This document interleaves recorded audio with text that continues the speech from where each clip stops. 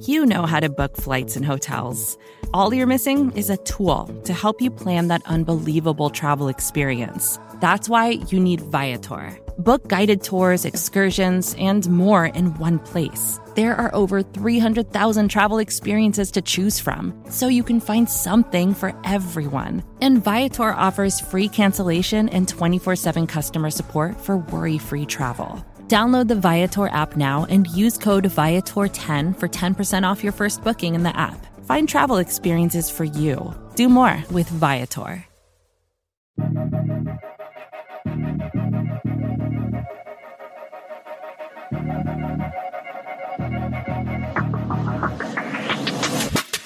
And away we go. It's another edition of the Arrowhead Pride Editors Show. My name is Pete Sweeney. I'm the editor-in-chief of arrowheadpride.com, and I'm not joined by my esteemed deputy editor, John Dixon. Unavailable today, feeling a little under the weather, so we hope John feels a little bit better. Joining me is Mr. Replacement. He replaces anyone on any podcast at any time. It's our Arrowhead Pride podcast producer, Steve Inserta. Steve, how is the offseason treating you so far? It's been great. I could use a little bit more Chiefs news to keep us busy, but it's been fine. And really, it's been a while since I've been on like a full length podcast, because I just kind of in the off season I kind of let our draft guys take things over, and just kind of fill in, like you mentioned, here and there. But it's been a while since I've done like a full length podcast, so I might be a little out of practice.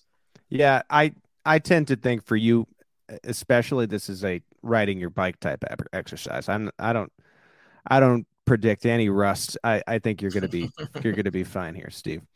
We do miss John, but we're assuming he'll be back in the mix next week. Nothing to worry about there. We have a news roundup for you. We have a segment after the break, just talking about some of the things that people are saying that might impact the Chiefs as we get ready for the NFL draft right here in Kansas City at the end of the month, as we do on every Arrowhead Pride Editors Show. We have some reviews in. You guys heard me last week. As you know, if you go to Apple iTunes and you leave a rating and a review, we will read it right here on the Editors Show. So we got 2 in. The first from Daniel. The Editors Show is my favorite podcast when it comes to football news. Pete Sweeney always has good takes on relevant Chiefs topics, and he is clearly the only reporter who knows how to ask Coach Reid a proper question. I mean, I'll take it. I don't know about that, but thank you, Daniel. Daniel continues, but even better than Pete is his esteemed deputy editor, John Dixon. So you know that Daniel has now shut off the podcast. The timbre of John's baritone voice is only superseded by his excellent takes, whether it be the latest on Uncle Dave's influence on the roster cuts or the intricacies of the latest contract signed by a new chief. I only ask that you would produce more editor shows every week. Keep them coming. Go Chiefs. Sincerely, the Swede, Daniel Miller. I do like that nickname. He spells it D-A capital S-W-E-D-E, Steve. So we'll take it. I don't know if we're going to do more editor shows. I'm not going to commit to that. But look, Steve's right here. I can see him, and we will take it under consideration. We have another review from KJ Brown. I like the editor show for NFL news. The worst part about the offseason is the fake mock drafts. I find mock drafts useless. The editor show does report the results of given mock drafts, and I can tolerate that. If a podcast has mock draft in the title, I don't even listen. Pete Sweeney does a good job navigating the slow time offseason in the NFL. I think you hit the nail on the head. It's the offseason, but it's been especially slow for the Kansas City Chiefs. I really thought heading into this offseason that they may find a way, whether it be through the guarantee mechanisms of Patrick Mahomes or reworking some contracts, maybe an extension for Chris Jones, which we'll talk about in the second segment. They might have had more room, Steve, but it just doesn't seem like that. It seems like another offseason of being very careful with the cap, at least to this point. Yeah, and I think that's fine. Like, we're kind of complaining about it because when you go back and look at last offseason, they trade Tyreek Hill, and there's all this kind of excitement and anxiousness around what the Chiefs are going to be doing without that superstar Hall of Fame caliber player anymore. And now we've just all kind of, it was like a couple big signings, a couple of small things here and there, and we've all just kind of been sitting around waiting for this draft, hoping that the Chiefs are going to make a big splash. And I think they are. I think the draft is going to be really exciting here in Kansas City.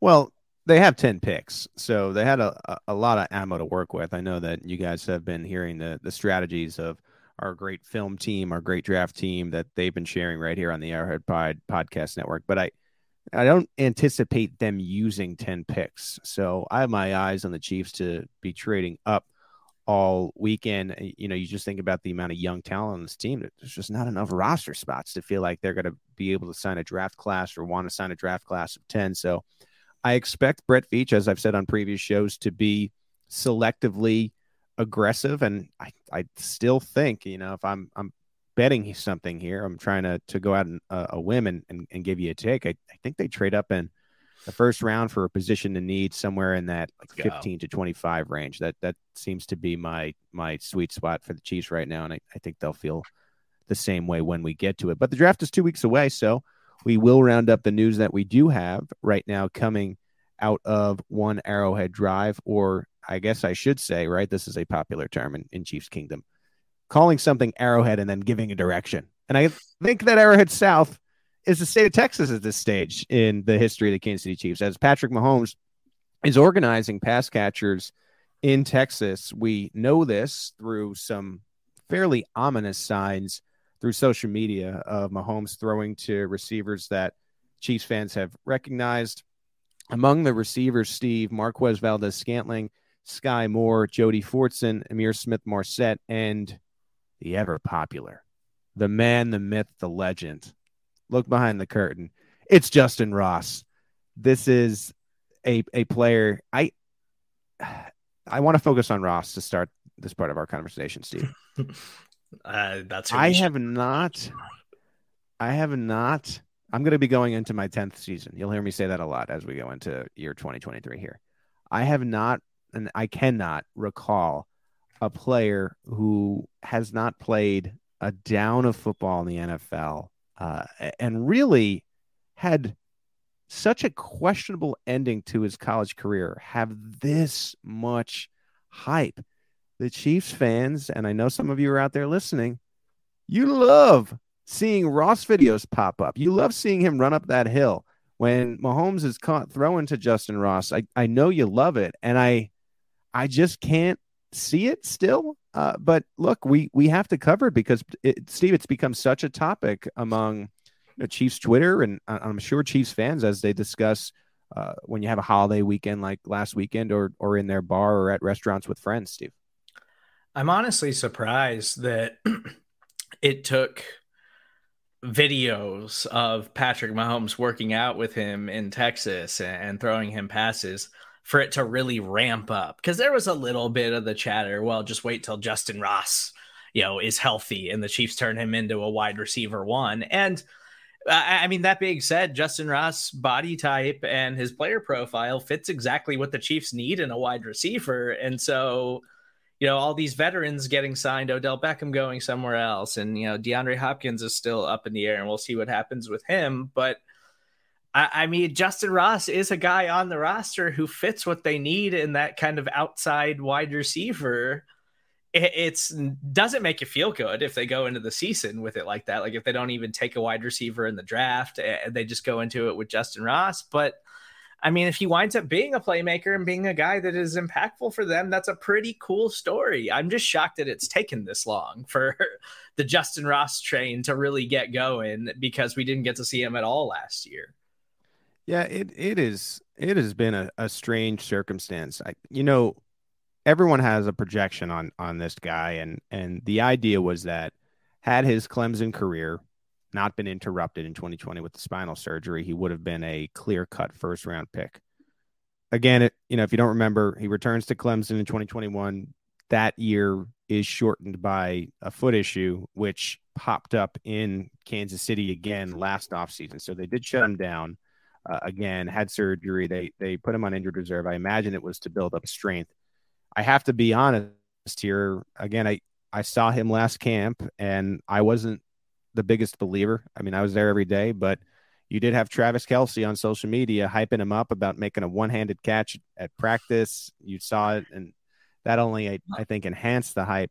I would love, I know you hear a lot of people say this, but I would love to be wrong about this. But even when he was at his healthiest last year in camp, it just looked like the game was a tick or two too fast for Justin Ross. Maybe it was the injury thing, which I guess we'll see when we start to see these workouts, because we're about a month or so removed where we're going to get about one look a week, and then I get to go to all 3 days of mandatory mini camp. But I don't, I caution you to just be banking on, it's okay, Juju Smith-Schuster went to the New England Patriots because we have Justin Ross. Like, if you want to tell me, hey, it's okay that Juju is a Patriot now because I believe in Sky Moore. Shout out to our guy coast to coast, Mark Gunnels, who is the biggest Moore fan, I think, on the planet based upon some of his tweets. Like, if you want to tell me that, all right, I'll sit down at the table. I just don't see it with Ross being a proper answer. How can anyone know that or feel that at this stage? Well, I mean, I'm going to hope that, because I remember you saying that last year during training camp, we were doing like those daily camp reports. And I remember you being like, yeah, he just doesn't really look like, he doesn't stand out. Like, he's not a guy that's like flashing anything. And I know, I guess I'm hopeful that it was the foot injury that sidelined him for the whole season and that he was still trying to kind of work through. But I mean, there's a chance with his injury history and everything that he's gone through in his career so far that he's just never quite going to be the same player. Like that is a realistic circumstance that we have to acknowledge here. But if the Chiefs wind up not taking a wide receiver in the draft, or, even trying to bring in another veteran that you feel a little bit more comfortable with, like MVS, we know exactly who he is as a player. And Sky Moore and Kadarius Toney, I don't think have hit their NFL ceilings yet. Like, I still think that they have a lot of upside, but there's enough there for you to be legitimately worried if that's your group of wide receivers going into next season. Yeah, I go to the other receivers that are down there because I just don't want to spend the whole few minutes here just talking about Ross. You add MVS and Sky Moore and Jody Fortson, which you'd have to imagine each of those guys are going to have bigger roles for the Chiefs this year now that Juju is no longer the Chief and they haven't really filled that role. Good to see Smith-Marsette, I think, in that mix as well. And this plays right into what becomes our next topic. By the way, phase 1 starts on April 17th. So ultimately, Steve, good to see that Mahomes is even ahead of Camp Pat. This is like the training camp for Camp Pat. He's ahead of the cusp, getting the guys together even before they start their virtual meetings with the coaching staff, which we anticipate will begin next Monday. And usually that does come with the press conference, by the way, but not to get off the beaten path here. Sky Moore, Jody Fortson, Smith-Marsette, and Ross, and sticking with Smith-Marsette, the Chiefs signed wide receiver Richie James this week as Odell Beckham Jr. That dream ends. He ends up going to the Baltimore Ravens on $15 million guaranteed. More on that in a second. But I think Smith-Marsette and James give you some interesting returner options in what is now the post Tyreek Hill and McCole Hardman era. I know that last year it was Pacheco and it was Kadarius Toney. I tend to think Kadarius Toney is going to be the punt returner.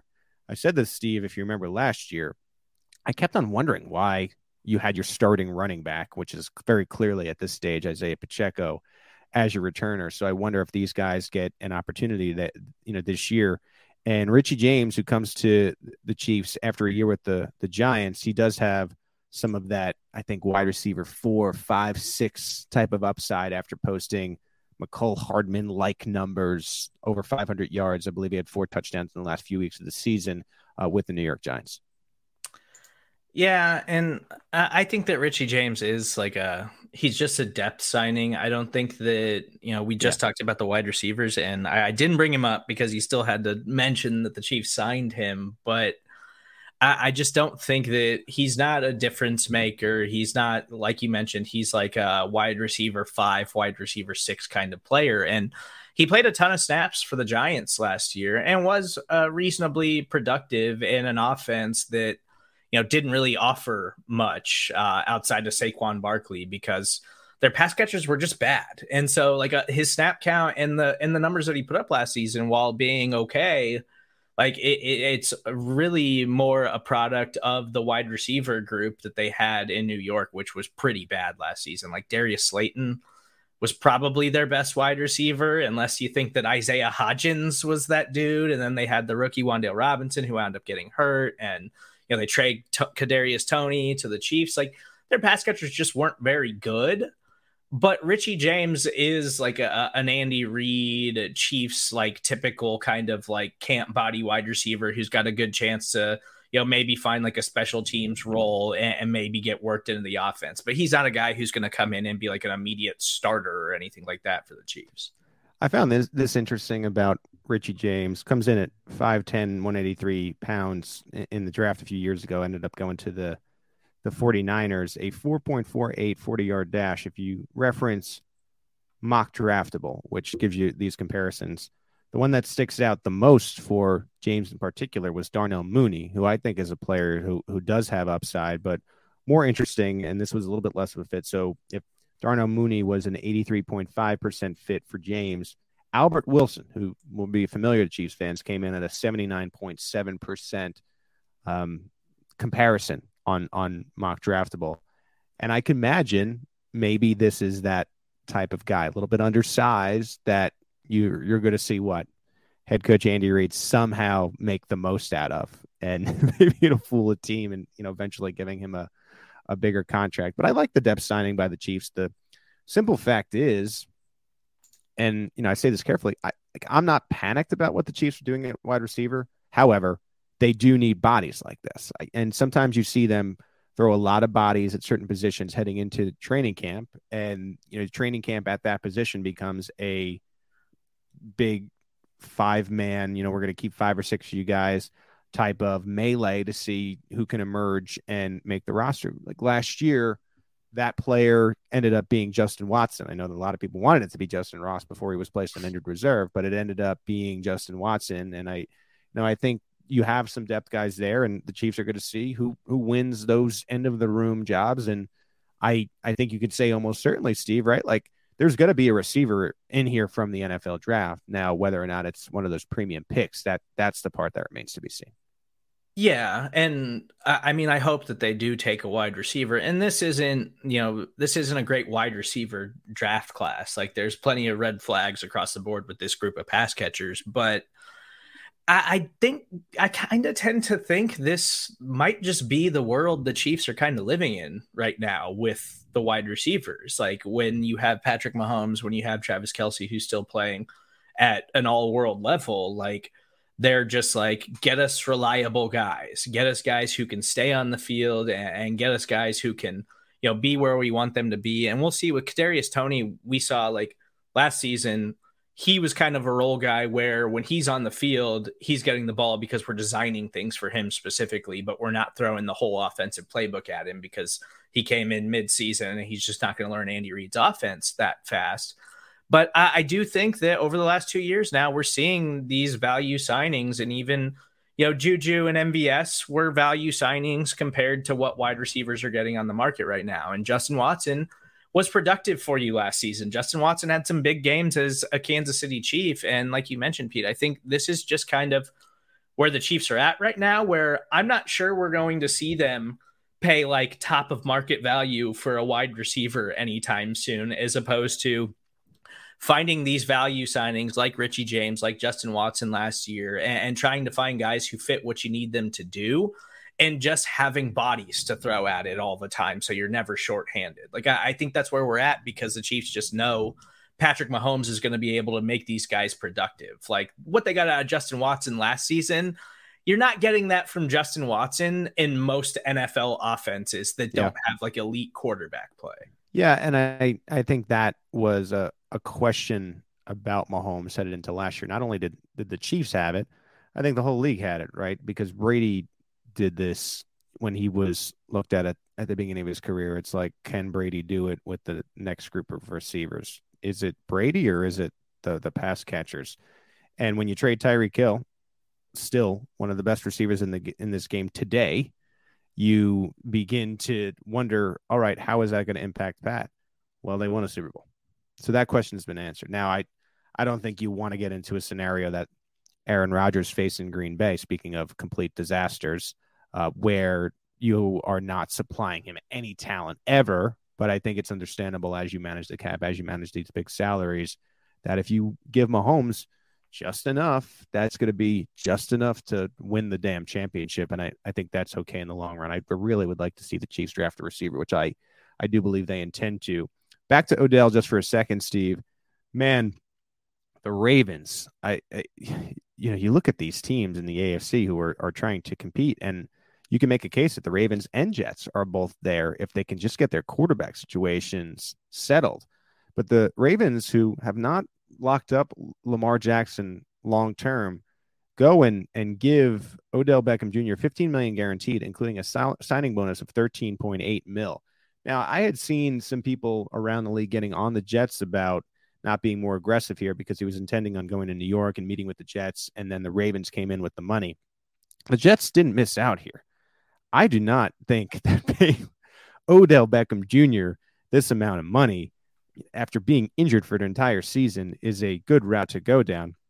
And if you're wondering, I mean, the Kansas City Chiefs were never, ever going to give him anything close to this. When Odell was coming out on social media and saying, I'm not asking for 20, but I need more than 4.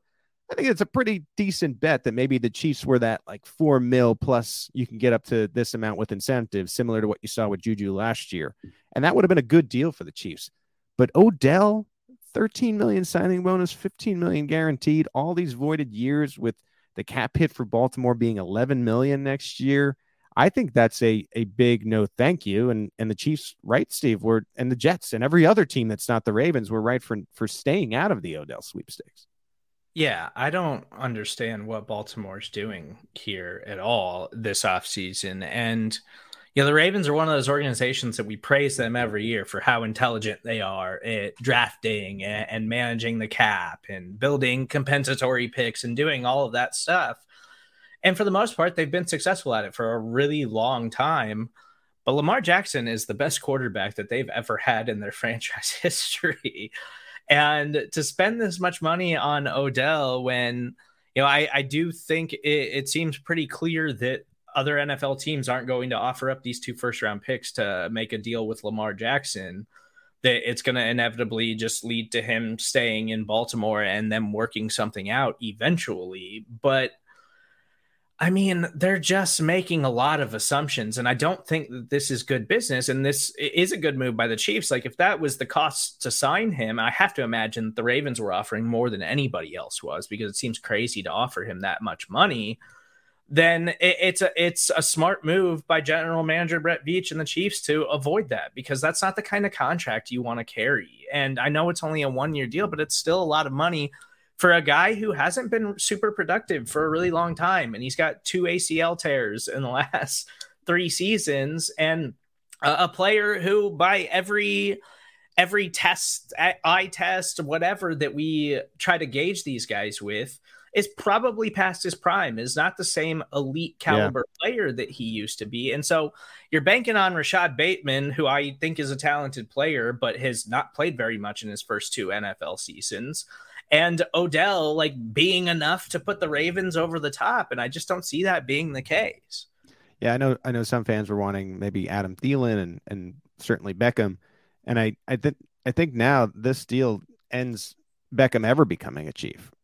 Brett Veach just doesn't like leaning into guys and giving them, and I'm assuming Beckham will want a 3 or 4 year deal after this, a 30-year-old, that type of contract. And guess what? It has worked.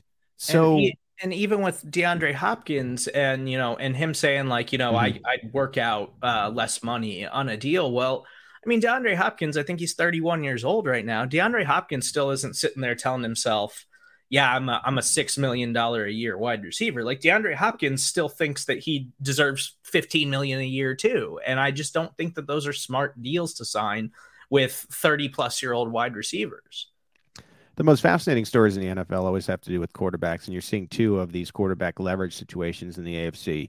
We talked about the Jets I respect the Jets defense, and I think they're going to be a very interesting team if they can get this Aaron Rodgers thing worked out. They're going back and forth with the Packers. The other one is obviously Lamar Jackson versus the Baltimore Ravens. And I saw this story over the weekend. And did you know this, Steve, that Lamar Jackson and Odell were spotted in Miami partying together because now they're teammates?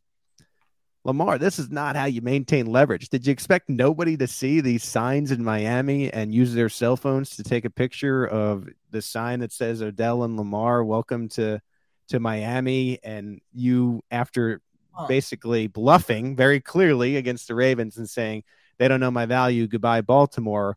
Look, I think Baltimore has seen pictures that TMZ posted of you partying with your teammate, as described, Odell Beckham Jr. And so I think it's subtle. I think it is a little bit of a silly story, Steve, when you bring up TMZ. But very clearly, you want to now stay in Baltimore. If this was employed to get you back to the table, it is very clearly worked, Steve. Yeah, I think it just says that inevitably they're going to work out a deal. And I think Lamar spends most of his offseason in Miami. But yeah, and really there was a report when Odell signed with Baltimore that he was doing it under the assumption that Lamar Jackson was going to be there, which we haven't had any reason to think that he's not going to be a Raven at some point this season, especially after several teams basically unprompted just came out and said, no, we're not in on Lamar Jackson. So he's going to be a Baltimore Raven. It's just a matter of them working out a deal. But I'm starting to question the Baltimore Ravens moves and just general operation compared to past years where I never questioned it. And, they've got new general manager after having Ozzie Newsome for like 20 years. Now they've got Eric DaCosta, and I'm finally starting to be like, oh, there's some red flags going on in Baltimore with what they're trying to do right now. I think at the very least he plays this year on the tag. I just don't see him sitting out. So if he does have to go the Kirk Cousins route and just continue to push this down the path until he is free, I think he ends up doing it. But yeah, I think he will certainly be a Baltimore Raven. I don't see that changing. We talked a little bit about Tyreek Hill before, Steve. Tyreek continues to stir the pot when it comes to the Chiefs and the Dolphins. He said when it comes to Arrowhead Stadium, he's going to be doing the peace sign against y'all. And he goes, he hates to do it, but he's going to be the worst enemy of the Chiefs that day. You better change the signals. He knows every signal the Chiefs have. And then Chris Jones actually weighed in and he said the only peace sign he throwing up is walking to the bus after the game, which I happen to enjoy. And then Tyreek Hill later, he quote tweeted a video of what really, for lack of better terms, that describe it looks like a really big fat baboon, like and he's eating fruit. And Tyreek Hill quote tweeted that and said that this is Chris Jones in the offseason, and alluding to the fact that all Chris Jones does all the offseason is eat snacks. So if you didn't think that Chiefs and Dolphins and Hill versus the Chiefs was big enough, it's already getting bigger before we even have a date for the game. When do you think they'll put this game, Steve? Chiefs and Dolphins at Arrowhead. I would hope this is an early season game.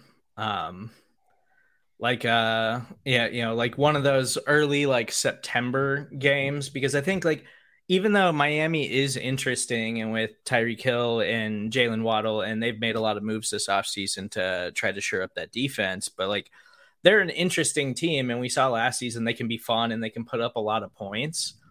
But this is a game that I want to see not played in cold weather. Like I want to see both of these teams in a nice September football game where they can just go back and forth on a sunny day at Arrowhead Stadium. And that I think will be a lot of fun. So I want to see this as an early season game, but yeah, just based on the fact that the Dolphins are going to be competitive, they're going to be a potential playoff team. I would have to imagine it's probably going to be like mid-season or later in the year.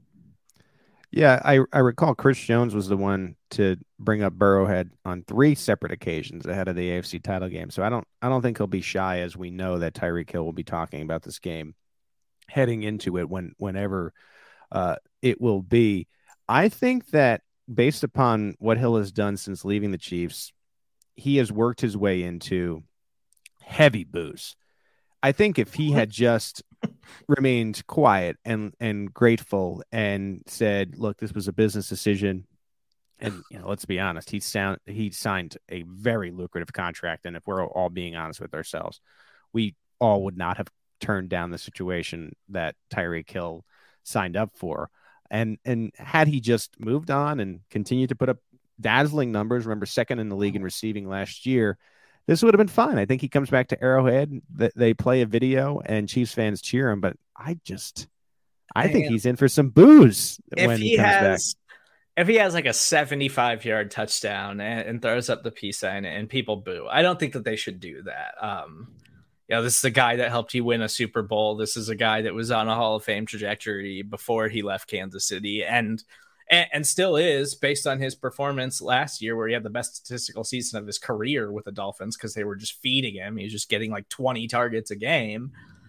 But I also think that I don't think that any Chiefs players take any of this seriously. I think that they know that's just Tyreek Hill, and that's how he kind of treats everything. And this is kind of how he likes to mess with people. Because we covered Tyreek Hill for a long time, Pete, and you could see his personality in the locker room and on the practice field and stuff like that. Even though the Chiefs didn't necessarily let him do a lot of stuff and didn't really put him at the podium a lot and didn't really let him do a lot of interviews and things like that. And now, since he's been in Miami, they're letting him do that stuff. So we're kind of seeing more of that personality in the public eye compared to where I think we always knew he had that personality just covering him, but the Chiefs were never really big on letting him get with the media and do a lot of this kind of stuff. I'm just excited for the schedule, Steve. If you really look at this schedule this year, when it comes to like the storylines of this, the things that Patrick Mahomes and Andy Reid will want to talk nothing about, you have just a lot of like grudgy type of matchups this year. When you think about, okay, the division is what it is, right? It continues to try to reinvent themselves to stop Patrick Mahomes, but you got a new quarterback in Vegas. You have LA and Denver. Denver, I think, even though they haven't won since I was in my 20s against the Chiefs, they have Sean Payton now, which has injected some life into those two games. You have the Bills, who, I mean, at this point, they're a little brother to the Chiefs, but that game is going to be their Super Bowl as usual. And I know any game against the Bengals for them will be that way too. Miami is building itself. You have Chicago, which is one of the more exciting players in the game in Justin Fields, and you have Ryan Poles coming back to try to beat the team that he spent so many years, 3 GM regimes for Ryan Poles, the GM. The Bengals, now featuring Orlando Brown Jr. You have a Super Bowl rematch with the Eagles, a playoff rematch with the Jags.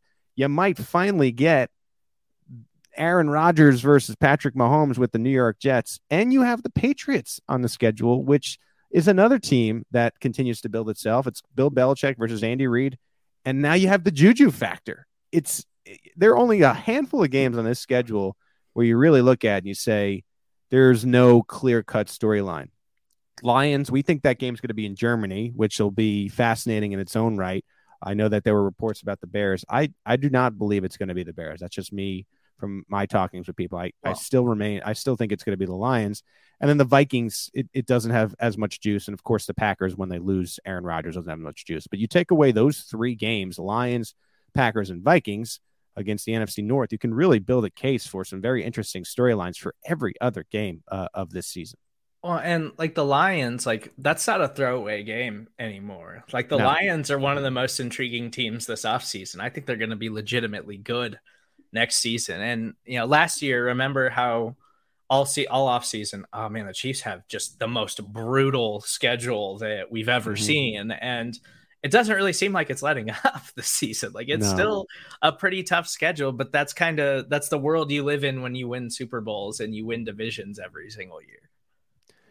Will be fun when we get to it again. That is months away, but I can see it now, Steve, and don't grimace here, but pretty soon we're going to get those 100 days till opening night. It's not as far off as you think. I believe we're only 100 and change, 140, somewhere in that range till opening night. I don't know the exact day.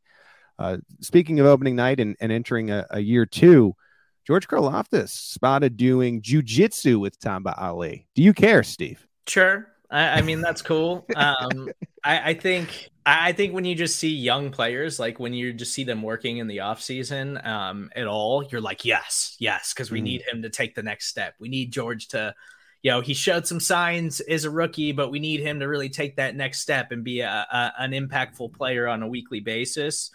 And you read into a lot of this stuff, but like the jujitsu thing with Tamba Ali is a real thing.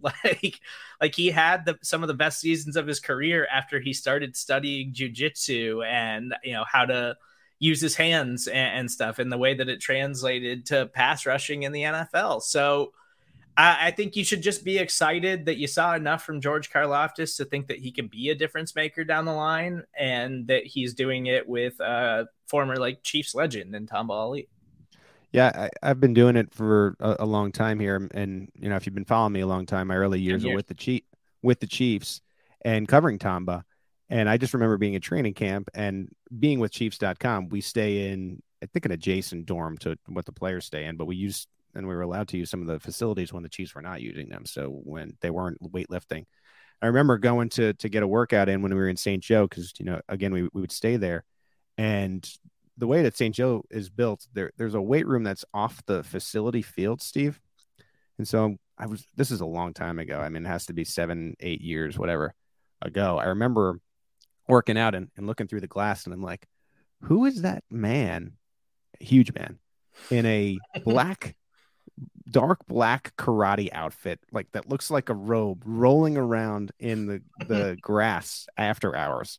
Lo and behold, it was just Tamba Ali just doing, for lack of better terms, some jujitsu stuff and getting in that extra work.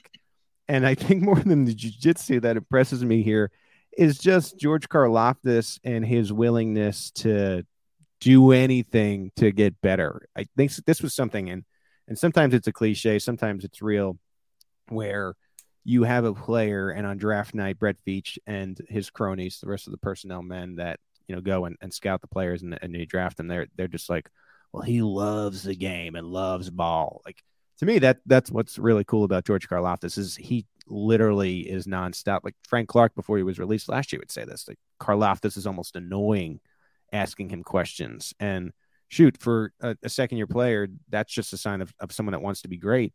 And he had a great end to his season with the 5.5 sacks in the last 7 games. So this is him doing anything and everything to make sure that continues and he continues to roll heading into 2023. Travis Kelce threw a pitch out in Cleveland. No, most of you are not Guardians fans. We like the lowly Royals here. Throwing it out in Cleveland because he's, of course, from Cleveland Heights. The year of Travis Kelce continues. Steve, this was one of the worst first pitches I have ever seen. It dropped 4 feet in front of him. Of course, Kelce goes on to quote tweet that he's been spiking footballs all his life, and that's why he spiked the ball. Now, I'm not going to pretend that I would be able to necessarily do anything better. It's a lot of pressure to just go to the mound and not having practiced and done it before, throw a perfect strike, which I know that MLB fans really tend to enjoy. But I think I would have done better than this. There's not a lot of times in the world that I could say I would have done something athletic better than Travis Kelce, but this was like a D+. The only reason I don't give it an F is because it did land in the vicinity of the batter's box eventually, but my God, he had to want that one back, Steve. It was so bad that Patrick Mahomes quote tweeted it twice, yes. on 2 separate occasions. Yes. Man, I'm gonna assume that Travis Kelce, being the alien athlete that he is, did not practice that whatsoever. No. Just went out there, assumed like I am a god amongst men in any sport. And he's a former quarterback. He's a former quarterback, and before practice, the tight ends throw the balls to each other. So it's not like he's never throwing anything, right? But also, if you're nervous about it at all, or you're doing something like that, and I've never thrown out a first pitch, so I can't speak to this, but you can't go up there looking to throw heat either. You just got to get it across home plate. And especially when Patrick Mahomes, former pitcher, former baseball player, could have been drafted in Major League Baseball or even was, like, he's going to crush you for it. Your teammates are going to crush you for it. I think Travis thought he could just go up there and it would be a laser right down the middle because he's Travis Kelce, and did not even try to attempt practicing that throw. Well, he's on such a tear right now where, you think about how relevant he's just become, even transcending football, where why shouldn't he think that? Like, everything he's been doing this offseason has magically turned to gold. It's not often that you just see someone for their first time doing anything acting wise. I know he had that other space thing, but that again was something where you have multiple takes and whatnot. Goes on Saturday Night Live, kills it. The podcast is doing well. He's going to be heavily involved in the NFL draft. Wednesday night, he's doing the New Heights Live podcast, which we have information on our site. And then on Friday, he's doing the Kelce Jam, which I know has become already very popular here in Kansas City. So why not? I think he went up with no practice, and he unfortunately learned the hard way that baseball and pitching has its intricacies. But Patrick Mahomes, in one of the tweets, as you mentioned, Steve, asked that the K give him another opportunity. And they're obviously going to. Yeah. Why wouldn't they do that? Yeah. They're going to be what, 10 and 27 in a couple weeks here, so they're going to have to get people to the ballpark somehow. YouTube TV announced price points for out-of-town Chiefs fans, and it is it's not cheap, Steve. The NFL Sunday Ticket is going to YouTube TV, and there are discounted prices if you had already belonged to YouTube TV. $249 with a YouTube TV subscription, $349 without one. What do you make of this?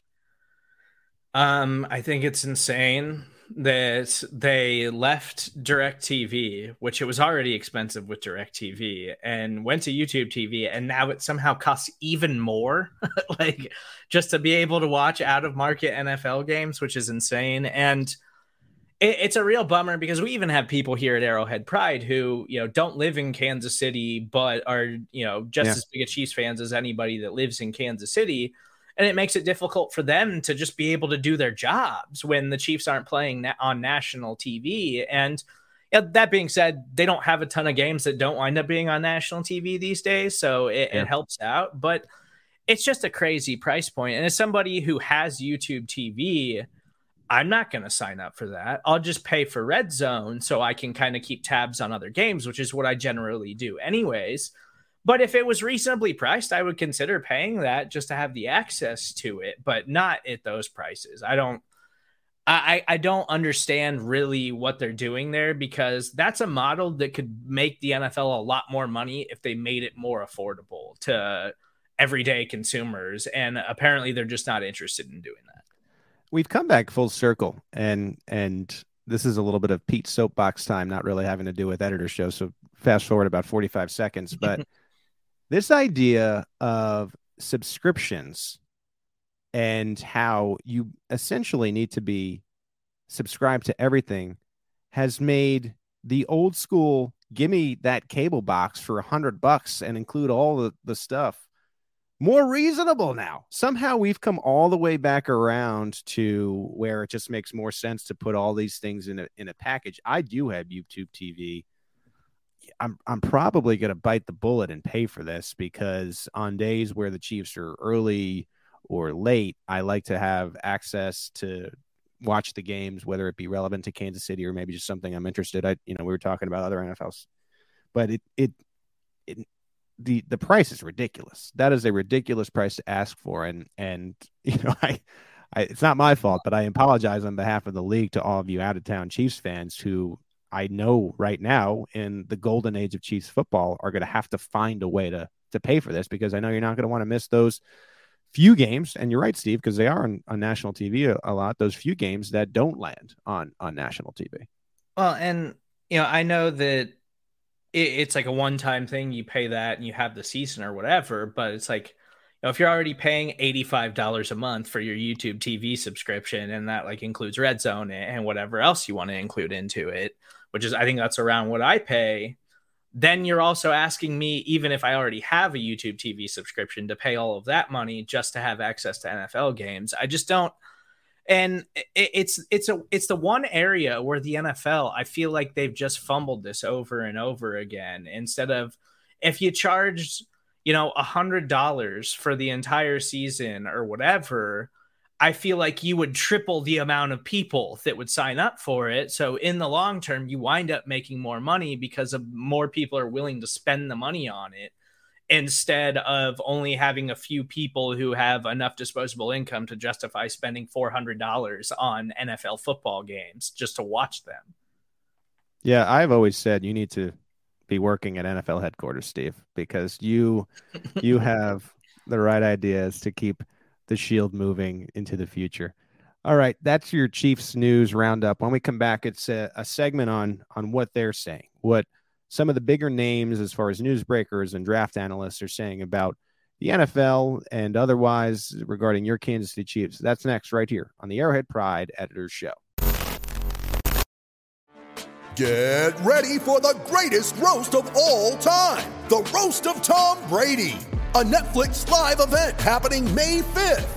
Hosted by Kevin Hart, the 7-time world champion gets his cleats held to the fire by famous friends and frenemies on an unforgettable night where everything is fair game. Tune in on May 5th at 5 p.m. Pacific time for the Roast of Tom Brady, live only on Netflix.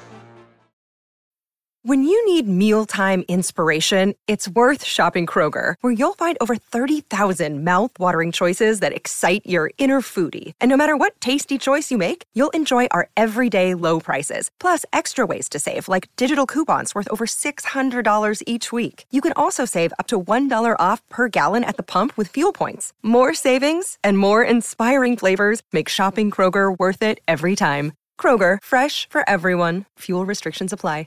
Back here on the Arrowhead Pride Editors Show, hanging with our Arrowhead Pride podcast producer extraordinaire, Steven Serta. John Dixon out, but hoping everything will be well, and he'll be back in the mix next week. We had our latest Mel Kiper draft. It's amazing that Mel Kiper is still doing this, Steve. How old do you think Mel Kiper is? 67. 62. That was a pretty good guess. Damn. I was thinking more along the lines of what you were saying. He's not as old as I think. If you think about how long he's been doing this, that's quite impressive. But he ended up having a 2-round mock for the Kansas City Chiefs, and I'll read them to you so quickly, Steve.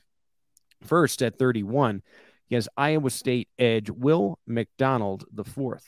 The stat that Kiper loves the most, his 10 career fumbles. He gets to quarterbacks and also understands how to create turnovers. McDonald is an explosive player with a high ceiling.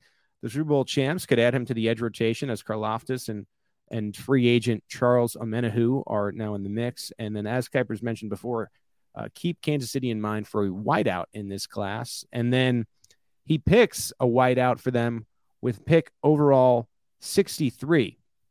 It is wide receiver Marvin Mims Jr. of Oklahoma. Mims averaged more than 20 yards per reception in each of the past 2 seasons. He has a flair for the spectacular, though some concentration drops. Steve, we call those Demetrius Harris's here on this show. He ran a 4.38 second 40-yard dash at the combine, so he can blow by almost any cornerback. He wouldn't have to carry a huge load as a rookie for KC, but there are plenty of open snaps for receivers who can get open. Steve, would you be happy with an edge rusher and a wide receiver with the first 2 picks?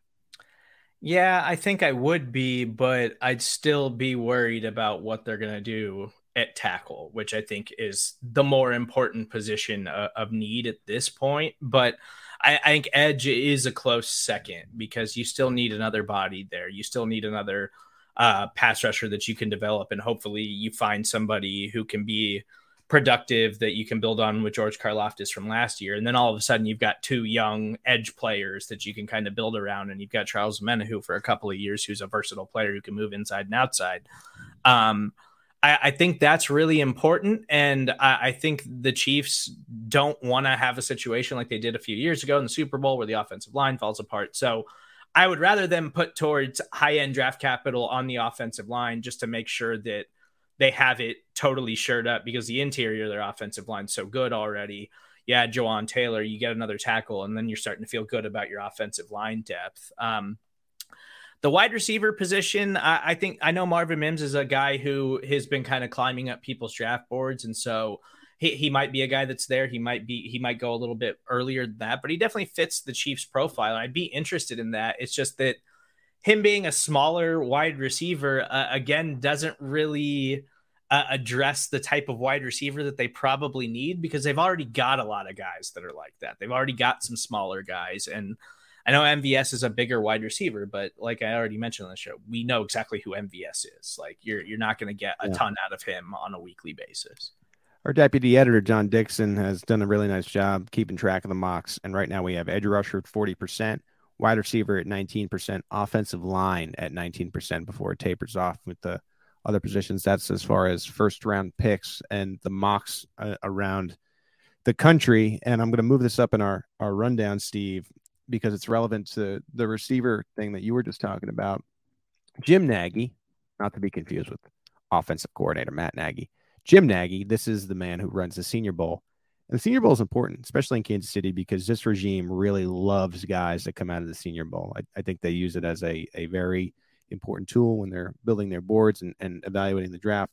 This is what Nagy said on Twitter on Monday. One thing has become clear on calls around the league the past couple of weeks. The NFL isn't nearly as high on this year's wide receiver class as the media. Frequently seeing 4 to 5 wideouts in mocks. Have spoken to numerous teams that have only one first-round grade at the position. So, what this may tell you, if you believe this smoke, is that maybe the Chiefs keep their number 31 pick, take a best player available, and maybe the move up comes from 63 into like the 30s or 40s, which actually would probably be better in the long run for Kansas City. So maybe it's something we have backwards, where maybe we thought that the Chiefs might have to trade up in the first round for one of these elite wide receivers, and it ends up being opposite that, Steve. Yeah, and I do think there is something to that. Like but it could go both ways with the wide receiver group, where, if you look at anybody who is well in tune with all of this draft stuff, like they'll tell you that it's a weak wide receiver draft class. There's no guys that are like, you're like, that guy is undoubtedly a wide receiver 1 in the NFL. Like he is a superstar in the right situation, stuff like that. But it could go both ways, where if teams are kind of overvaluing it and they reach, then it could kind of lead to a cascade of guys going earlier than you think they do, or it could go the opposite. And so there is something to that. And I think that's perfect for the Chiefs, because if it goes one way or the other, even at different positions, you'll see them kind of find that value and try to find their spot to try to move up where they can, like they did last year for Trent McDuffie. They didn't think McDuffie was going to be there.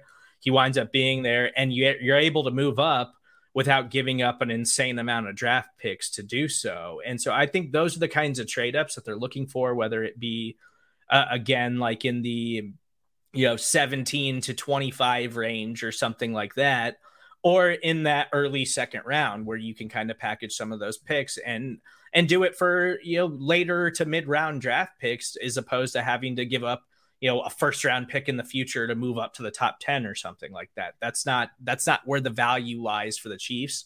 And I think that they know that. I think that Brett Veach is getting pretty good at playing this draft day trade game. Yeah. And like to Mark's point and being so excited about Sky Moore, I think Moore's going to have a great opportunity now that the room has opened up for him a little bit. And I just don't think we've seen what the ceiling is for Sky Moore yet. By the way, the one first round grade that most of these GMs have, according to Nagy, is Ohio State receiver Jackson Smith and Jigba.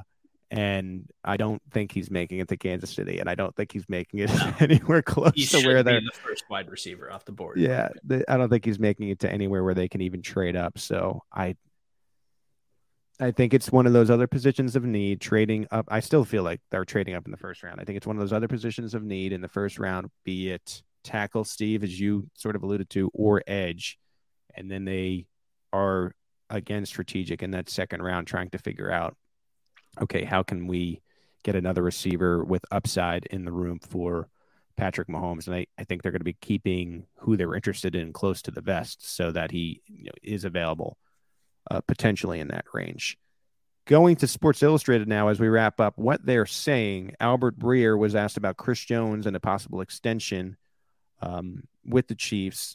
Is that no longer happening? Jones has gone on record with a couple things, not only making fun of Tyreek Hill, he's also said that he's going to be the MVP this year. And at some point this offseason, too, he has said he doesn't want to play for another team other than the Chiefs. Here's what Breer said. I certainly wouldn't say an extension is no longer happening. I think this negotiation, like a lot of them, is probably backburnered until after the drafts. Could still see the Chiefs adding a veteran receiver over the next couple of weeks, and there could be an extra need or two to be dressed coming out of the draft, and all that can affect how you'd structure a big deal like Jones's promises to be. Chris Jones is in a really good spot. The post-Frank Clark Chiefs need him. He's still 28 years old. He's better than defensive tackles that have gotten between $20 million and $25 million this offseason. There's the Aaron Donald deal out there too, for sure. So Jones, who was smart to limit his deal in 2020 to 4 years, will get another bite of the apple. It has been a Brett Veach thing where you don't sign an extension that leads a player into his 30s or sign a player after that window unless they are undeniable, right? They wanted to do it with Tyreek Hill. Tyreek wasn't willing to come to what the Chiefs estimated to be, what they thought to be a fair amount, fair compensation for him. But they have figured out deals with someone like Travis Kelce, who has been so important, so productive. And I think there is a window. I think there is an agreement that Chris Jones and the Chiefs can come to. And this makes a lot of sense to me because until you have the NFL draft, until you feel like you've done everything you can to possibly fill out other positions of need in free agency, you really don't know how much money you need for this year to sign draft picks, to have money left over, to have cap. So I think this makes a lot of sense where the Chiefs get through the draft, they reset in a way, kind of get back to zero, and then you start to address, all right, how the hell are we going to fit a well-deserved Aaron Donald-like deal for Chris Jones? And this is another thing to remember. It's going to have to be at a price point the Chiefs feel like they can still maintain flexibility. It's going to be a very interesting negotiation. I have been pessimistic about Jones in the past, but there's just a feeling around this that gives me slight optimism because, I truly do believe that Jones wants to be here and might be more willing to work with the Chiefs this time around and by extension, his representation, Steve. Yeah, and for the Chiefs, it just doesn't, like, the versatility that they've shown over the last couple of years in their pass rush, like, it doesn't work without Chris Jones. Like, this whole thing doesn't work without Chris Jones. And so I'm in favor of paying him. I think he is that special of a player. And it even took me a while to, come around to that and to fully commit to it because he has been kind of inconsistent in the past, but the last 2 years, he's been playing at the highest level of his career. Like, he is a bona fide game changer. Like, he is the difference maker in the middle of that defense. And he deserves to be paid like Aaron Donald. Like, I know Aaron Donald has considered retirement and maybe he's not going to be back. We'll kind of see what happens with the Rams. But, Chris Jones is the second best defensive tackle in the NFL. And I think he even separated himself a little bit last season compared to everybody else. And so he deserves to get that money. And I think Jeffrey Simmons, who just signed an extension with the Titans, I think it's around like $25 or $26 million a year. That's what Chris Jones is going to want. Like, Chris Jones, if he's looking for 27, 28, like that's what it's going to cost to keep him in Kansas City. This is where Chris Jones and Tyreek Hill differ from Orlando Brown. The Chiefs said to Orlando Brown, here's what we're offering you. It's a good deal. If you think you can go get better elsewhere. Orlando Brown couldn't get better elsewhere. He ended up having to take still a very lucrative deal, right? We'd all love the amount of money that Orlando Brown got, but it's not as much as he would have got with the Chiefs, not as much security as he would have got with the Chiefs. Jones, again, more like Hill, is a player who is going to get whatever he wants in the realm of whatever he wants elsewhere. So it's whether or not the Chiefs can come to the table, whether or not they can all agree on making sure that he is a Chiefs player for life. And I also think it's worth mentioning to take Chris Jones saying that with a grain of salt. I think a lot of players in bury me or royal fashion want to end careers in certain places, and it just never ends up happening. Freaking Jamal Charles was a Jaguar and a Bronco. Unfortunately, Derek Johnson was a Raider for a half a second, right? Like, you hope that these things happen, but this could also be another scenario where the Chiefs say, we think you're an excellent player. Here's what we want to offer you. And who knows, at that stage, Jones may say, I want to be a free agent. I want to go get as much money as possible. And they have that in their right. I think this is a different scenario because I think that he is the best defensive tackle in the NFL, Steve. I think he has certainly that upside, and I think that he can maintain that for still a couple more years. This will be a very interesting contract to see what it ends up paying, how long it pays, what are the outs in a way for the Chiefs when he does turn 31 or 32. And we saw, recently the Broncos trade Von Miller away, and now he's kind of just bouncing around in this, and now he's with the Bills for the next year or two. But kind of this mercenary style, I'm going to go win rings. But it's different with Chris Jones because at that time, the Broncos are going through a rebuild. They're going through organizational shifts, ownership shifts, everything top to bottom. The Chiefs aren't in that. The Chiefs are still in, we can win Super Bowls for the foreseeable future, which is why you sign a player like Chris Jones, because he still has enough left in the tank to be a significant part of that for at least 3 or 4 more years. We will see.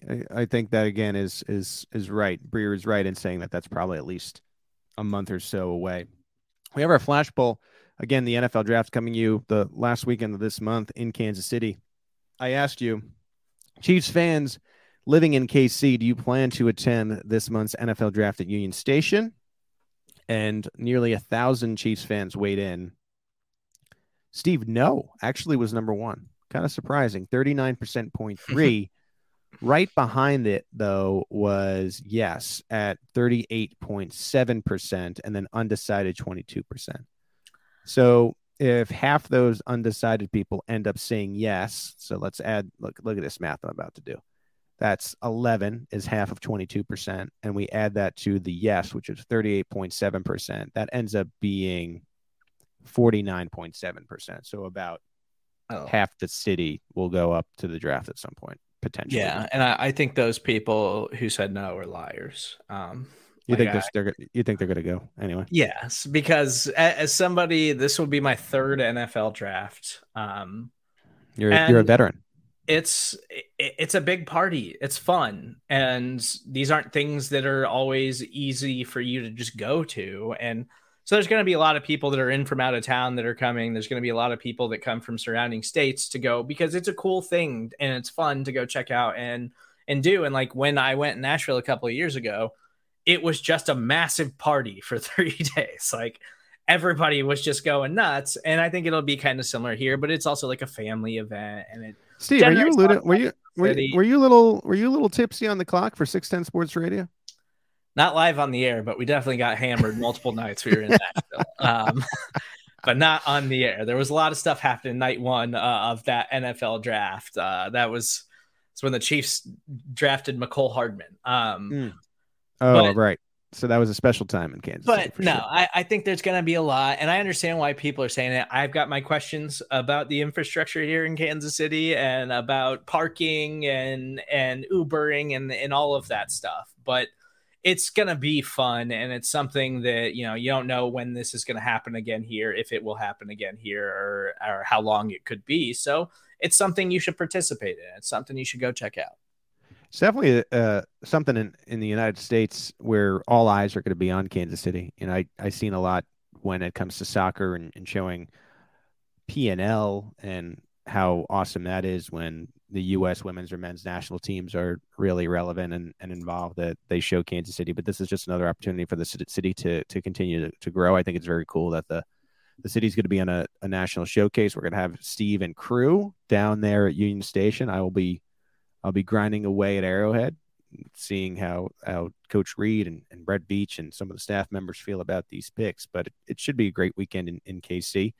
Steve, I got to tell you, I know that you felt like you might be rusty, but you were You were clicking on all cylinders today, filling in for John Dixon. I thank you for taking that really, I would say a tough tough shoes to fill when you have to fill in for Big John. I do what I can. I don't ask me any cap questions because I'm certainly not going to have answers for you. If you notice, there were no cap things on the rundown today. We steered clear. We'll bring back up Deion Bush's contract next week. Look, what a tease! I mean, if you weren't coming back before, now that you know we're going to talk about Deion Bush's contract, I know you'll be listening to next week Editor Show. But I said it. Thank you to Steve. If you like the Arrowhead Pride Editor Show, if you like the Arrowhead Pride Podcast Network, please go on to Apple iTunes, leave us a rating and a review. We will read it right here on the Arrowhead Pride Editor Show. I've been saying it in recent shows, will be this offseason, so deal with me. You can get A Dynasty Begins right now. It's at my Twitter, twitter.com/PGSween. I have the link pinned if you want to remember the 2022 championship season of your Kansas City Chiefs. And I said it, if you bring that book to training camp and you really want a signature, happy to do it when I see you. I really appreciate everyone that is leaning into that project. And I thank you on that. We will see John Dixon back next week. Thank you again, Steve. This has been another edition of the Arrowhead Pride Editor Show. My name is Pete Sweeney. Have a great day.